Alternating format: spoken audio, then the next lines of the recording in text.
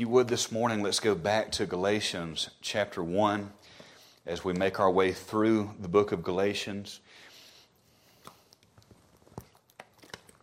We've preached 2 messages so far, and we've seen that the theme of Galatians is our liberty in Christ, with Galatians 5 and verse 1 being the theme verse. It says, "Stand fast, therefore, in the liberty wherewith Christ hath made us free, and be not entangled again with the yoke of bondage." And so Galatians was really written to recovering Pharisees, and I can really identify because I'm a recovering Pharisee. And so the theme is our liberty in Christ. And Paul is passionately writing to the Christians at these churches in Galatia, because these Judaizers, what Judaizers were, they were Jews who had supposedly converted to Christianity, but these Judaizers had taken over leadership positions in the churches here at Galatia, and they were perverting the gospel of grace. They were adding works to salvation. And they were essentially saying that you had to keep the Old Testament law in order to be made right with God. You had to become Jews in order to become Christians. And I've made the statement several times. I may do it every time I preach Galatians. I just think it's this important. But you better be careful about those groups that say, yes, Jesus is the only way to salvation, but the only way to Jesus is through our church or organization. That is the occult 101. And so the only way to Jesus is by grace through faith in the death, the burial, and the resurrection of Jesus Christ. And that's exactly the way that Paul begins Galatians. The first 5 verses, he defends the true gospel, the death, the burial, the resurrection of Jesus Christ according to the glory of God the Father. And so we looked last week at verses 6 through 9 and how Paul just comes out guns blazing. He doesn't even say he's thankful for the Galatian believers as he does in every other epistle. It's not that he wasn't thankful, he was just too focused on what he had to deal with here. Because as we've said, the very gospel has to do with the question of what makes a person right with God. And if you get it wrong, you end up in hell. That's what the Bible says. For all eternity. That's what the Bible says. I can't cut that out of the Bible. God is a holy God, and He must punish sin. But the good news of the gospel is that Jesus Christ, the God-man, born of a virgin, lived a sinless life in our place. He fulfilled all the just demands of God's law. He died on the cross, taking our sin in His body on the tree, bearing our sin, taking the wrath of God the Father that we deserve, so that God could justify sinners without Himself being unjust. And then to prove that God the Father was satisfied with His sacrifice, He raised Him from the dead 3 days later. That's the good news. The good news is you don't have to go to hell. The good news is that you can be made right with the God that created you. The good news is that you can have a relationship with God through Jesus Christ, and you can be assured of home in heaven with God when you die. That's the good news. And so that's what Paul is defending here. And he's upset in verses 6 through 9 because he just marvels that those that have come to salvation through the gospel of grace, now they've kind of been distracted. Well, you're saved by grace, but you got to keep it by works, or you have to earn it by works. It has no place in salvation.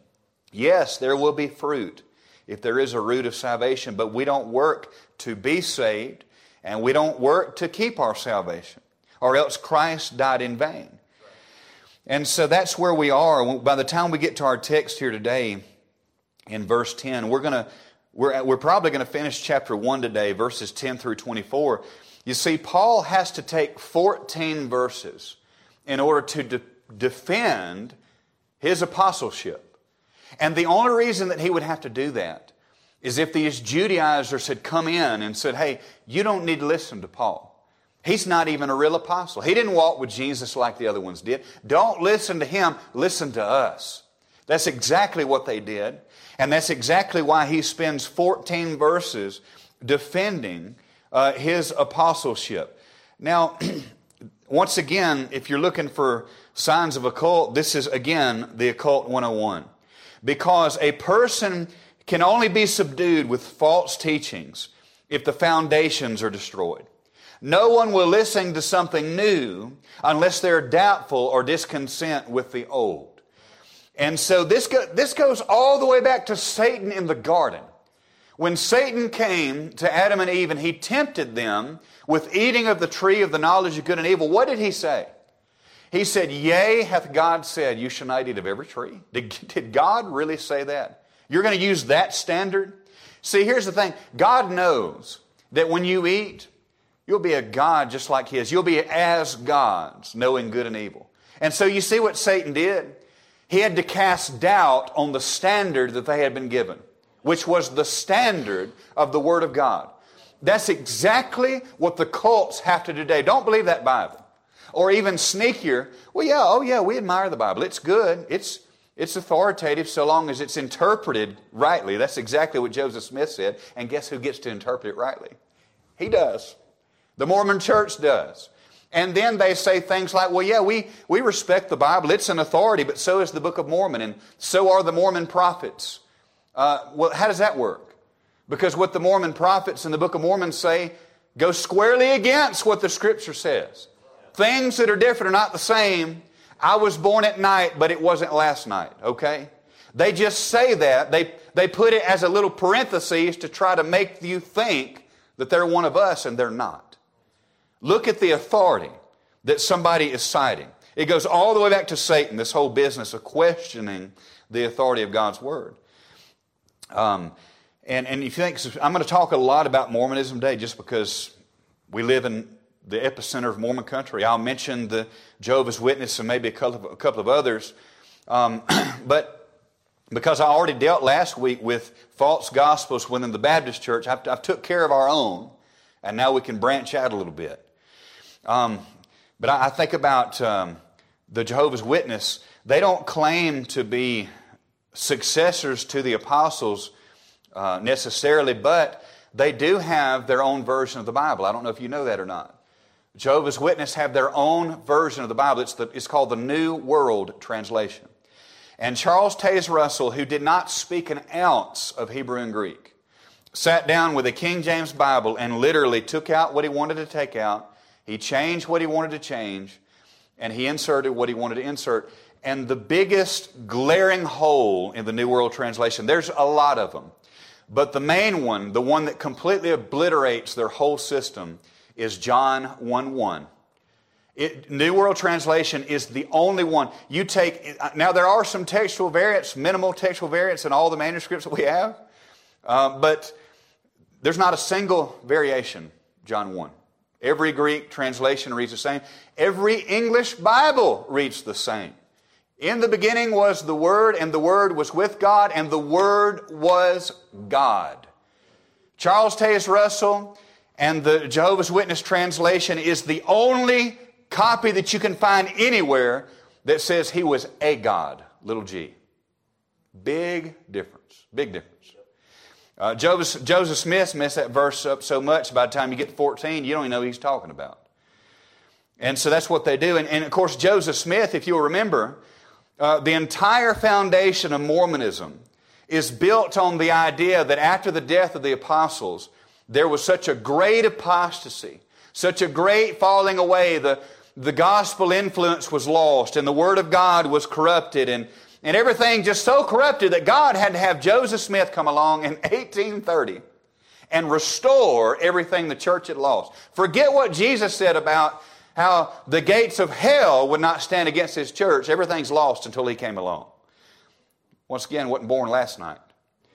You either have to take the word of the apostles and Christ and the Old Testament prophets and the early church, or Joseph Smith.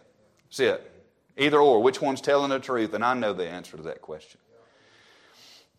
And so these Judaizers were doing the same thing that I'm talking about here. Don't trust Paul. He's not even a real apostle. Trust us.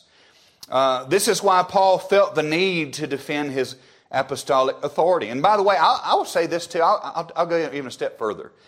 There are some Baptist churches and some Baptist pastors that are so isolationist that they're very cultic in the way they handle things. In other words, if you don't do it just like I'm doing it, you're not even saved. If you're not doing it like I'm doing it, you don't even love God. And it's always secular. It's always secondary issues too. It's never like the virgin birth or the deity of Christ. We need to be careful about that too. I mean, we ought to be transparent in the way we do. We ought to have grace about the way we do things and understand that we're not perfect. We just happen to know a perfect God. And so we ought to be careful about even that. So when we're really dealing this morning, this is what I want to really nail to the wall. We're talking about authority. What is your authority? Why do you make the decisions that you make? What are you basing your eternity on? Who is the God that you serve? How do you come up with the way that you live your life? I've only got 2 points this morning, but as we know, that's nothing to get excited about. And so, how do we know who to trust in when it comes to the truth? On whose authority should we stake our lives and our eternity? Well, number one, I want to talk about the authority of Scripture. And I know that this is going to be nothing new to most of you. But the thing is, I believe if pastors have been preaching this all along, maybe we wouldn't be in the mess that we're in. And so some things maybe you've not heard, but the bottom line is I'm called to preach the truth, and this is where we're at in the text, and this is what we're going to preach on today. By the way, the overwhelming majority of our neighbors around here don't believe what we're preaching this morning. And so the authority of Scripture, let's go ahead and read our text, and then we'll come back and pull out our points. We'll read our text together and then come back. Beginning verse 10, Paul says, "For do I now persuade men or God? Or do I seek to please men? For if I yet please men, I should not be the servant of Christ. But I certify you, brethren, that the gospel which was preached of me is not after man. For I neither received it of man, neither was I taught it, but by the revelation of Jesus Christ. For you have heard of my conversation in times past in the Jews' religion, how that beyond measure I persecuted the church of God and wasted it, and profited in the Jews' religion, above many my equals in mine own nation, being more exceedingly zealous of the traditions of my fathers. But when it pleased God, who separated me from my mother's womb, and called me by His grace, to reveal His Son in me, that I might preach Him among the heathen, immediately I conferred not with flesh and blood, neither went I up to Jerusalem to them which were apostles before me, but I went into Arabia, and returned again unto Damascus. Then after 3 years I went up to Jerusalem to see Peter, and abode with him 15 days. But other of the apostles saw I none, save James the Lord's brother. Now the things which I write unto you, behold, before God I lie not. Afterwards I came into the regions of Syria and Cilicia, and was unknown by face unto the churches of Judea, which were in Christ.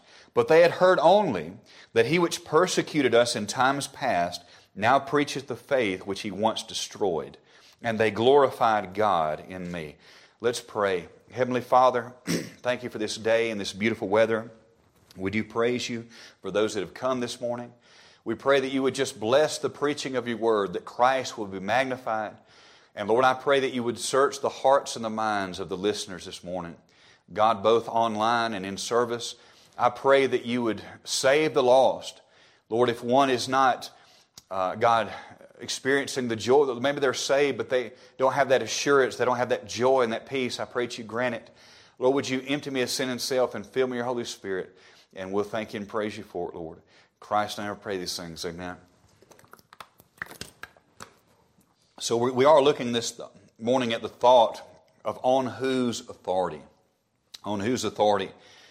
What authority should we have in our life? Well, the first one, as I mentioned, is the authority of Scripture.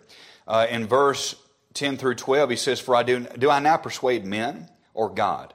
Or do I seek to please men?" He is comparing himself with these Judaizers. "For if I yet please men, I should not be the servant of Christ. But I certify you, brethren, that the gospel which was preached of me is not after man. For I neither received it of man, neither was I taught it, but by the revelation of Jesus Christ." Now, of course, literally he is talking about in Acts chapter 9 when Paul, was on his way to Damascus with the legal authority to kill Christians. And of course, Lord Jesus Christ revealed himself to him from heaven, shone a light, blinded him in the presence of others. He fell off his horse and God saved him right there on the road to Damascus. Derek mentioned this morning, chose him and called him out by His grace. And the very man that was going to persecute these Christians, now he became one. And so he's giving his testimony, but I really want to pay attention to this word revelation here. In another sense, this speaks of inspiration. And the word inspiration means God-breathed. It is the breath of God.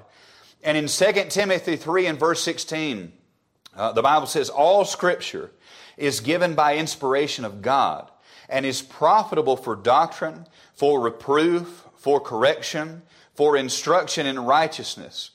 And so it says that the Scriptures, God's Word, Genesis to Revelation, is divinely inspired. It is the breath of God, the words of God. There is nothing else anywhere that is given that title, that given that label. The words of so-called prophets of today, it's not said of them. So-called apostles and specific churches, God does not say that about those things. He says it about His Word. And so there is no other source of authority for Christians. And we don't need, as I've said many times, we don't need to get caught in this trap of, well, I believe the Bible because the Bible says so. Well, I believe it because it says so too, but it's somewhat circular reasoning. We don't have to be stuck by it. We're not limited to that. So why do we know that the Bible is authoritative? Well, I got several reasons, and I know I've mentioned these in the past, but I really want to drive these home. We know the Bible, Genesis to Revelation, is inspired and preserved because of the unity of the books. A lot of people that read the Bible have never been taught any better. They don't know that the Bible was not written by one author. It was written by over 40 authors over a period of around 1,500 years, and yet it reads as if there is one author. Most of the authors of the Bible, they never even met each other. Sometimes they live hundreds of years apart and hundreds of miles apart, and yet it reads, it just flows so smoothly. The themes of the Old Testament are the same things you see in the New Testament. You see Jesus Christ in the gospel all the way through the pages of Scripture. We see the first gospel message in Genesis 3 and verse 15. We see all of these themes and how they fit together. Contrast that with any other religious work. Think about the Book of Mormon. It was written by one man, Joseph Smith. You read the Book of Mormon, the book didn't even agree with itself, much less the Doctrine of Covenants or the Pearl of Great Price or the prophets of today. The prophets of today may say something that completely contradicts the prophets of yesterday. It's a bunch of subjective nonsense. There's no absolute truth there. There's no absolute truth. And if you don't have an absolute standard of truth, then you're left with subjective nonsense. You have no authoritative standard by which to declare anything right or wrong or true or false. This is the greatest Achilles heel of the atheist. I've said this before, but whenever I've been on the streets or whatever, and I've been doing some outreach and I begin to talk to atheists or debate with them, I just go straight to the moral law. You think it's wrong to kill somebody? Oh, yeah, murderers are horrible things, what they say. I've never met a so-called immoral atheist. And I say, well, by what standard could you say that murder is wrong? And they say, well, you don't need anybody to tell you that. That's just something we all know. I said, the murderer doesn't know that. The murderer thinks it's okay to murder, and you're saying that it's not okay to murder. So now all we have is two conflicting opinions. Who's right and who's wrong? You see, they have to borrow from the Christian worldview to make that work. See, I've got an authoritative standard. Thou shalt not kill. That's what God said. Same thing about stealing. Same thing about abortion. Same thing about adultery. How can an atheist with any authority, with a straight face, say they have any way of saying what's right or wrong? You can't do that. Hey, we all evolved from fish, eat, drink, and be merry, for tomorrow we die. That's the honest atheist. But they know better than that, because God not only wrote it in a book, He wrote it in our hearts. We're made in His image, and He's a righteous God. He tells us not to steal because He's not a thief. He tells us not to kill because He's not a murderer. And so we could go on and on. You understand that. But there's unity here in this standard. We also know that it's inspired and preserved because of its unparalleled prophecy. There are some 1,817 prophecies in Scripture that have been fulfilled right now. There's even more that take place in Revelation. We've talked about those. We're talking about those on Wednesday night. But I mean, so specific. You cannot argue with them. It's so specific. Go read what Daniel said about Alexander the Great. He did everything but call his name. Hundreds of years before he rose. Daniel said that the king of Greece would conquer the king of Medo-Persia. Nobody at that time thought that was possible. And yet he shows up and he does it. And then it says that the king of Greece would suddenly die. Alexander the Great mysteriously died at the age of 32. And then Daniel said that the kingdom would be divided in 4 ways. When Alexander the Great died, the empire was divided into 4 of his generals' control. Isn't that amazing? So specific. Even Christ fulfilled over 300 prophecies by himself. I mean, we could go over and over and over the prophecies that have been fulfilled. The Bible has withstood the strictest of scrutiny. No other book can make that claim. In fact, the few times that the Mormons have tried to make prophecies, they fell flat on their face. You can look this up. This is for the whole world to see. Brigham Young said from a pulpit, lectern, whatever you want to call it, that there was men on the moon. And guess what? There ain't none. In fact, Joseph Fielding Smith in 1961 said that, yeah, there's men on the moon, but we'll never get there. Well, we got there. I mean, they just need to stop. They need to stop. They don't have that. They can't do that because they're not inspired by God.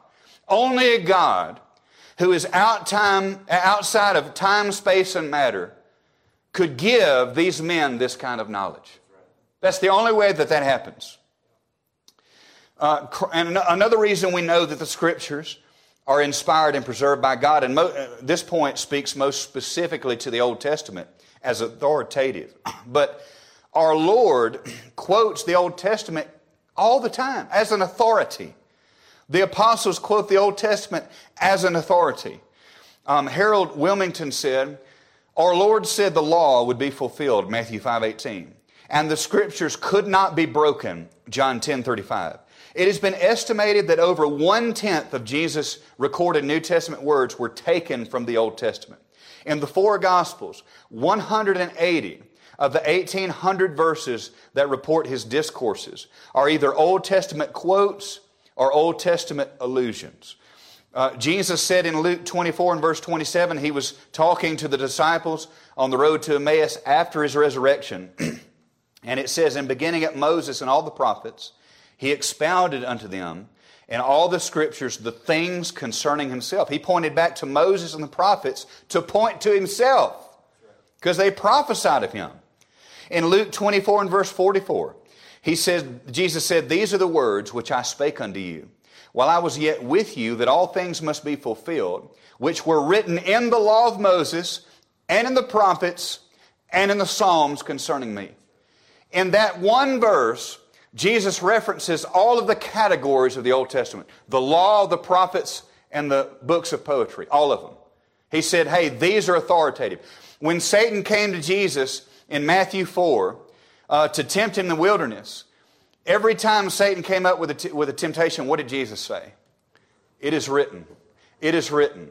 It is written. Referring back to specifically the book of Deuteronomy. And then what did Satan say?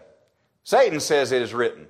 Even Satan quoted Scripture of Jesus. He quoted Psalm 91 verses 11 and 12. But Satan removed 4 words. It says, he shall give his angels charge concerning thee, to keep thee in all thy ways, lest thou dash thy foot against a stone. Satan removed the phrase, in all thy ways. It wasn't the ways of God that he should go jumping off the pinnacle of the temple. God decreed he would go to the cross. And so Satan can twist Scripture to try to make it say something it doesn't say. And what did Jesus come back with? It is written again. And so that's our sword of the Spirit. That is our authority. If it was an authority for Jesus and the apostles, it's an authority for us. Now, people say, well, yeah, the Scriptures are inspired, but how do you know that it's just limited to Genesis to Revelation? Well, I'm glad you asked.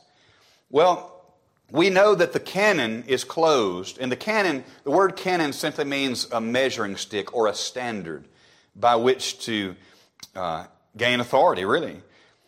And there's several reasons we know that the canon is closed and the book of Revelation was the last inspired Scripture. And I would say, first of all, we know this because of the warning given in Revelation chapter 22. In the very last chapter of the very last book of the Bible, God puts a curse on anyone who would add or take away from the book. And what the cults would say is, yeah, but it says that in Deuteronomy and Proverbs as well, and they still added to it. No, I'm time out. They did not add to the book of Deuteronomy. They did not add to those books where those warnings are found. And then they would say, well, okay, as long as we don't add to the book of Revelation, we should be good. But here's the thing. The book of Revelation goes all the way to the end of time. Its prophecies cover all the way to the happily ever after. There is nothing to be added to that. That cannot be said of Deuteronomy or Proverbs or anywhere else this warning was made. So God is telling us in prophetic form how everything is going to play out. What is the end? The new heavens and the new earth, happily ever after, amen. There's no period of time that's not covered in those prophecies. Therefore, there's nothing to be added to that.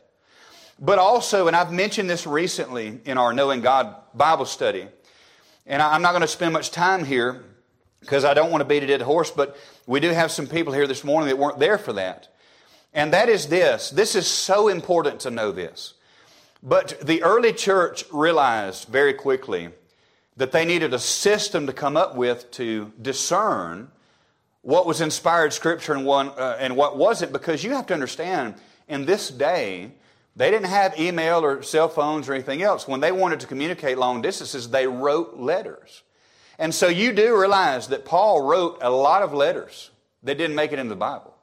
The same could be said of Peter and John and the rest of them. And so not only that, but there were other people that were claiming to be inspired that were writing on behalf of God. So you've got this smorgasbord of inspired authors that are writing things that may not need to be in the Bible, and you've got other people claiming inspiration and claiming authority that may not. How do we make heads or tails of all this? So they came up with a fourfold test of inspiration. Number one, this is the test now. Number one, apostolic authority, or apostolic authorship, I should say. Were these books written by apostles or close associates? And every New Testament book was written by an apostle except for Mark and Luke. And if you understand this, Mark was Peter's copyist. So he had all of this first-hand information. That's why some people call the book of Mark the Gospel of Peter. It's the Gospel according to Peter is what it is. Mark just wrote it. Same thing with Luke. Luke was a very close associate of Paul. And so that was one thing that had to be clear. If it wasn't written by an apostle or a close associate, it didn't count. The second was the test of antiquity. Were they old enough? Did they fit in the time frame from around 40-ish AD to 100 AD, when around the time that John wrote Revelation in the 90s there? And that's why the Gnostic Gospels never made it. One of the reasons they were too new. They weren't old enough. Accuracy. Did these books line up doctrinally with the books that passed the other test? As I've said before, like one of the Gnostic Gospels is called the Infancy Gospel of Thomas. One of the reasons it didn't make it in, among several reasons, but one of them is it has stories of Jesus as a boy doing miracles. That's not scriptural. He never worked a miracle to help himself. He didn't work a miracle in childhood. That's why when he comes on the scene in his ministry, in John chapter 2, when he turned the water into wine, it said, this beginning of miracles did Jesus at Cana of Galilee. That was his first miracle. That doesn't square with what the so-called Gospel of Thomas said. Therefore, it didn't make it. There was the test of accuracy when it comes to doctrine. But then the last test was the letter widely accepted by the church? If it wasn't widely accepted by the church, you can pretty much mark it off the list.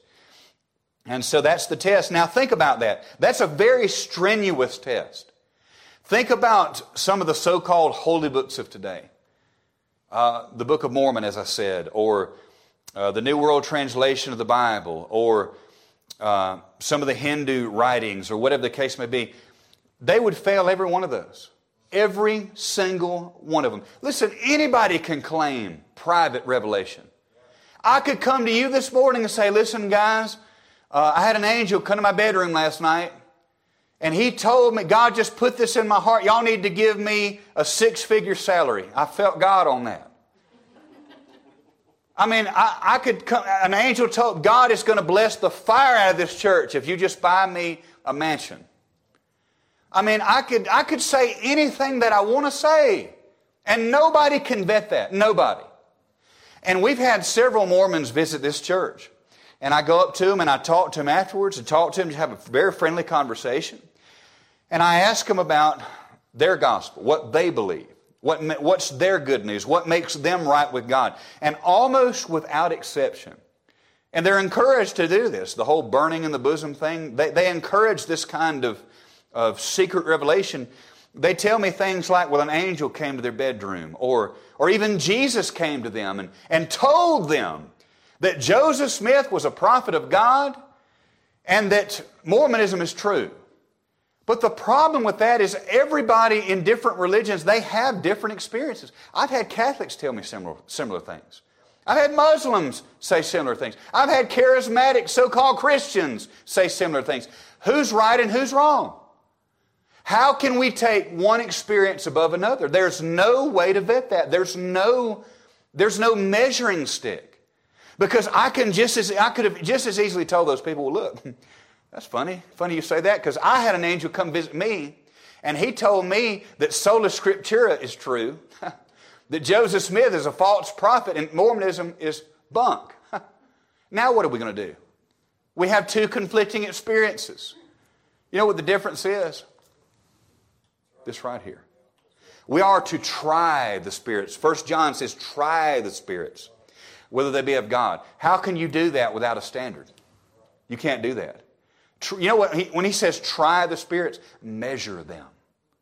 How can you measure it without a standard of measurement? If they don't line up with this book, they're false. I don't care how nice they are. I don't care how sincere they are. I don't care how much they believe their experience. And another thing I ask them too, I mean, some of these experiences are probably real. But I ask them, how can you know for sure whether your experiences were demonic or not? I don't know. Well, how am I supposed to believe you then? It's very sad. It's very scary, to be honest. So we see, we can trust the authority of the Word of God, and some might say, well, okay, yeah, sure, what the apostles wrote, they were inspired, but as Joseph Smith would have said, the Word of God's been lost. And all these copies through the year, yeah, maybe they were inspired at the time, but they weren't preserved, and so we can't trust the Bible. That's baloney too. And we know that, number one, because what Jesus said, Matthew 24 and verse 35, heaven and earth shall pass away, but my word shall never pass away. So either Jesus is a liar, or we still have the Word of God. And so you say, well, if you're quoting that from a corrupt Bible, that's circular reason. Well, I got some more stuff for you. Hold on. Now, this is also proven by extra biblical evidence. Now, listen, let me say this. If somebody wants to deny the authority and the trustworthiness of the Bible, they would have a much better shot at trying to disprove that what the apostles wrote was actually inspired. That would be easier than trying to prove that we actually don't have what the apostles wrote. Because you're fighting a losing battle. The evidence is just too overwhelming. And for one thing, well, let me explain this real quick.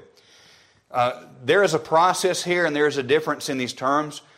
Inspiration, we've talked about that. That's when God put His words in the mind and the mouth and the pen of these writers. But then you have transmission. Now, what transmission is a part of preservation. It's where you take the originals in Hebrew and Greek, which, by the way, the originals are gone. They're no more. But we have copies of the originals. And transmission is copies upon copies upon copies. They didn't have FedEx or Quick Copy back then. They had to handwrite it. And so if a church wanted these letters, they had to get a copy. If an individual wanted it, they had to get a copy. And even today, thousands of years later, we have over 5,000, right around 5,700 preserved manuscripts. And they line up almost perfectly.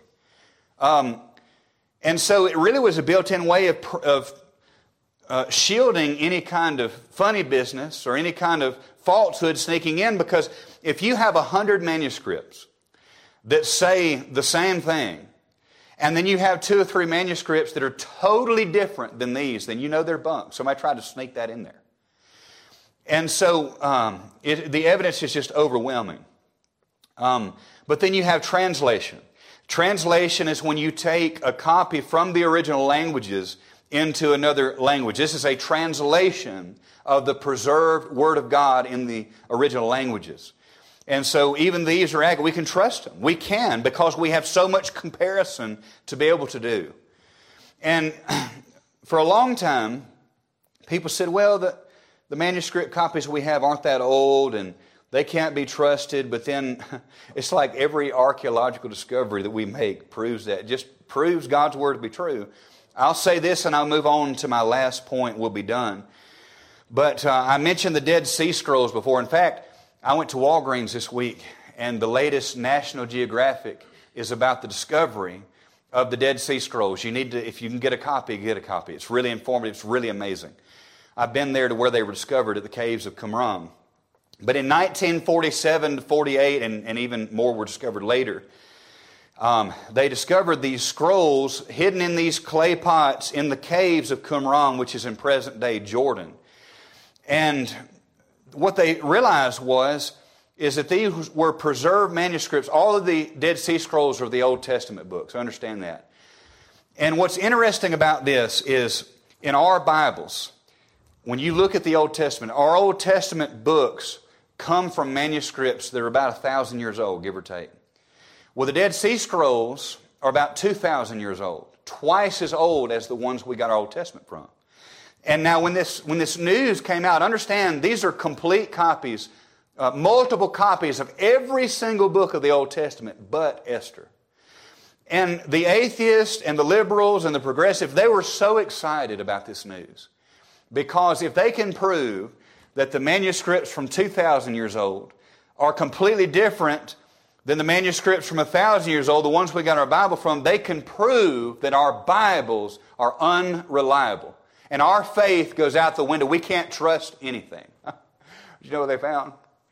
Manuscripts from 2,000 years ago are exactly the same as the manuscript from 1,000 years old, the one you have in your lap right now. And so the atheists just calmly whistled away. And you'll never hear an atheist talking about the Dead Sea Scrolls. They don't talk about it on podcasts because it's a death knell to what they have tried to believe and push. We can trust it. We have the Word of God. We can trust the Bible, Genesis to Revelation, as the Word of God. But then secondly, I got to move quickly. Secondly, not only the authority of Scripture, but also the authority of the Scripture authors, the scriptural writers. Now, let's ask the question, what about the apostles themselves? How can we recognize a true apostle? Now, this is really important for us living in this part of the country. It's also important in the day in which we live because the cults are really big on visual representatives of God on the earth. They're really big on that.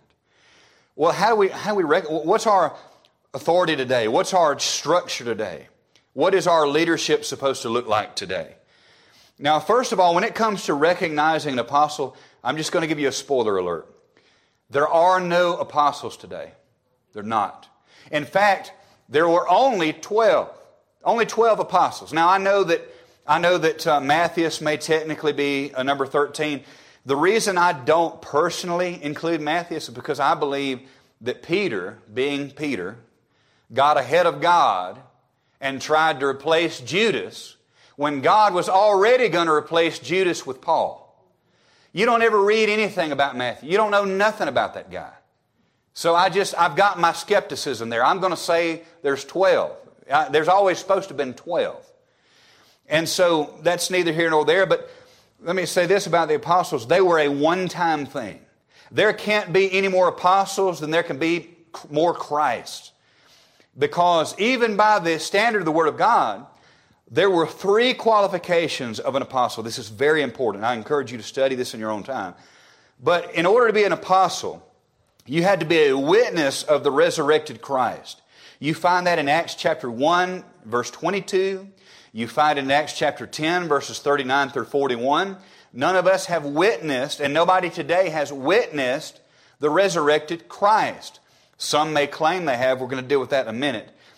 But the second qualification of an apostle is they had to be personally appointed by Christ Himself. You find that in Acts 3, 5, and 15. All those chapters map that out. But also, an apostle had to be proven by miraculous signs and wonders. Acts chapter 1, 2, 4, 5, 8, and so on. And we certainly don't see that today. If somebody claims to be an apostle, where's the proof? Who are they healing? Because Peter, even his shadow going over somebody would heal somebody. Who's doing that today? Who's doing that? Nobody. What about even Paul? You read about in Acts chapter 19, if that guy so much as touched a handkerchief or an apron or something, if somebody were to take that apron and touch somebody else with it, they were healed. Who's doing that today? Peter Popoff? Benny Hinn? Creflo Dollar? Kenneth Copeland? What are they? If they didn't have a camera to hide behind, they would be broke as a joke. They can't do any of that stuff.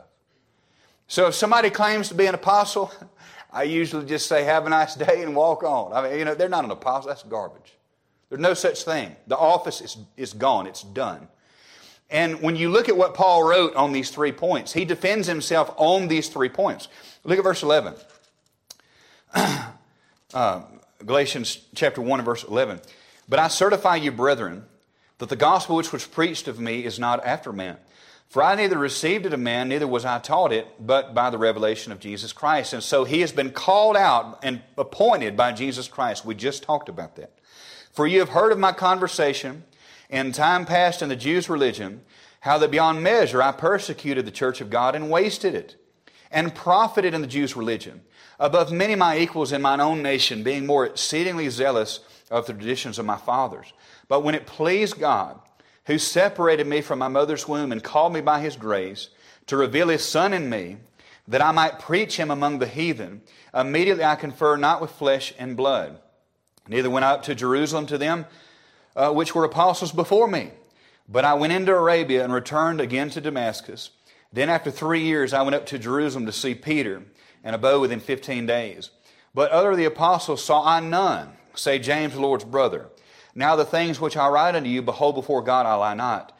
Afterwards I came into the regions of Syria and Cilicia, and was unknown by face unto the churches of Judea, which were in Christ, but they had heard only that he which persecuted us in times past now preacheth the faith which once he destroyed, and they glorified God in me. Now, the argument that the Judaizers made is that Paul claimed direct revelation from Christ, and that anyone could do that. People can say that today. Anyone can do that. But you're comparing apples and oranges, and here's why. Because the Apostle Paul had a reputation for killing Christians. Then he became one. Then he died. He was martyred as a Christian, had his head cut off. And he was recognized by the churches that he persecuted. The churches at Judea, Galatia, all these churches, they recognized Paul's authority. By the way, Paul, under the inspiration of God, wrote 13 books in the New Testament. And he was recognized by the churches. Who else can say that? Another thing is, and he mentions it here, not only was he recognized by the churches, he was recognized by the other apostles. Nobody else can say that. If Paul was not an apostle, you better rest assured Peter and James and John, those guys would have ratted him out. But instead they said, yes, He was called by God. He is an apostle. Peter said in 2 Peter 3, verses 15 and 16, he says, account that the long suffering of our Lord is salvation, even as our beloved brother Paul also, according to the wisdom given unto him, hath written unto you. He is claiming the writings of Paul as being inspired. He said, as also in all his epistles, speaking in them of these things in which are some things hard to be understood, which they that are unlearned and unstable wrest, as they do also the other scriptures unto their own destruction. Now, Paul was a miracle worker. He was appointed by Christ. He wrote under the inspiration of God. He was an apostle. Yes, anyone can claim to be an apostle, but they're not going to be able to back it up. By the way, the writings of the apostles are still our authority today. Now, I'll say this and I'm done. I'm really coming in for a landing here. The question is, we've seen our personal authority. But what about church authority and structure? What about church polity today? How are we supposed to be structured? Who is our authority? Now, as we've seen, there is no apostolic succession. Now, the Mormons and Catholics both claim that they're of the apostles, that the apostles just came on down and they're still apostles today and they're still authoritative today. And if you want to see something funny, I know this is nerdy funny, okay? But I'm a nerd. You want something nerdy funny? Go online and look up these forums where the Catholics and the Mormons are arguing about who really has the real apostles. That's pretty funny. You know who the real apostles are? The ones you're holding in your lap. That's the real ones. That's the same authority today. Very quickly, let's go to Ephesians 4. I want you to see this. One book over, Ephesians 4.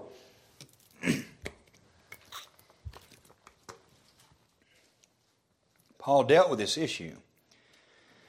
Ephesians 4 in verse 11, and He, talking about Christ, who is the head of the church, He gave some apostles and some prophets and some evangelists and some pastors and teachers for the perfecting of the saints, for the work of the ministry, for the edifying of the body of Christ, or the building up of the body of Christ. Now, what's very important about this, I want you to notice, first of all, there is no office of priest here. You notice that? There is no office of priest. The Old Testament priest, the Jewish priest, they were a foreshadowing of the real priest, Christ. Christ is our only priest today. He's our great high priest. It's one of the biggest themes in the book of Hebrews. We don't need a go-between between us and God. Paul told Timothy there is one God and one mediator, one go-between between God and man, and that is the man Christ Jesus. We don't need an earthly priest. Now, Derek is teaching us about the priesthood of the believers. That's a very real thing, but I want to encapsulate it in one sentence. The priesthood of believers means simply this, that we can go straight into the presence of God without an earthly mediator. I don't need a Catholic priest. I don't need to confess my sin to a hole in the wall to somebody just as sinful as me. And by the way, in order to survive, here's what the cults have to convince people of. That they are necessary to get to God. Their priesthood, their sacraments, their church membership. Yes, Jesus is the only way to heaven, but we're the only way to Jesus. You ought to run from that. Run from it. They're totally unnecessary. Jesus Christ is our great high priest. Another thing I want you to notice about this text is the order. This is very important, the way that Paul gives this order. First apostles, they were the foundation. They're no more. Some prophets, they came after the apostles, and they were able to preach the Word of God without having a copy of the New Testament. God gave them His Word. They're gone because now we have the completed Word of God. Then we get to evangelists. They're really, biblically, evangelists are church planters. They go somewhere, see a lot of people saved, start a church, insert a native pastor, and go plant other churches. That's the biblical model anyway. And then some pastors and teachers, which I believe is an office tied up. You can't pastor without teaching. And so today, the church authority and leadership is the pastors, the elders, the bishops. That's all the same office. And by the way, when I say authority, I'm not a lord over God's heritage. I have no authority outside to tell you what this book says. That's it. That's it. To tell you what the book says. And for y'all that know me, maybe I've counseled you, maybe you confided in me and asked me questions or talked to me. Never one time can anybody accuse me of saying, well, God told me to tell you. I'm not going to do it. And if I do, slap me, okay? You have permission in the name of Jesus to lay hands on me in that situation. I've never said that. I'm not going to, because God told me is no substitute for God said. And if I give you my opinion, I'm going to tell you, hey, you may want to think about this or pray about this. And that's as far as I'm going to go with it. I don't have that kind of authority. But then as far as structure goes, this is the very last place and we're done. Look at 1 Timothy 4. I want you to see this for yourself. 1 Timothy chapter 4.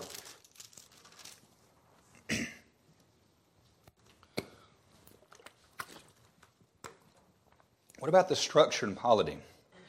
1 Timothy 4, verse 13. It says, till I come, and Paul is speaking to Timothy here, till I come, give attendance to reading, to exhortation, to doctrine. Neglect not the gift that is in thee, which it was given thee by prophecy, with the laying on of the hands of the presbytery. Now, what this is, it's a recognition of a gift. Where the cults get this wrong, you're not given the gift by other apostles, preachers, prophets putting their hands on you and transferring the gift. The presbytery here means the body of elders, which I believe biblically and in most cases is the biblical pattern, multiple elders, multiple pastors. And I think that's biblical in many of the situations. But there's more accountability that way. But what they're saying is they are recognizing, not giving, but recognizing the call of God in Timothy's life. That's the way that it's supposed to work. I've heard some preachers kind of frown on ordination, like, blah. It's biblical. Not from the state, but from the church. Because there's accountability there. I was ordained out of Little Sandy Baptist Church in 2010. I was charged by my pastor and another pastor in the county that knew me. There were many other pastors that were there, ordained ministers, who signed my ordination certificate. And if I ever get out of line, they're supposed to hold me accountable. I have phone numbers. And listen, I'm so big on this. Y'all, even when this health thing happened to Leah and we moved out here, what I did after the church had voted in a new pastor, I'd already given my resignation, but I stayed and I helped them find the pastor, recommended somebody. The church was completely in charge of interviewing and voting and all that. But listen, when they voted him in, my last service as the pastor of Little Sandy Baptist Church, I preached a farewell sermon. I charged the church for what they were supposed to do going forward. The new pastor walked up the steps as the new pastor, and he charged me, because we didn't know at the time what we were going to do.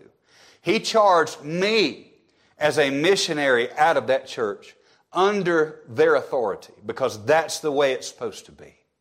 And I told little Sandy, I said, listen, I love you. I've been your pastor for 8 years. I've known many of you for decades.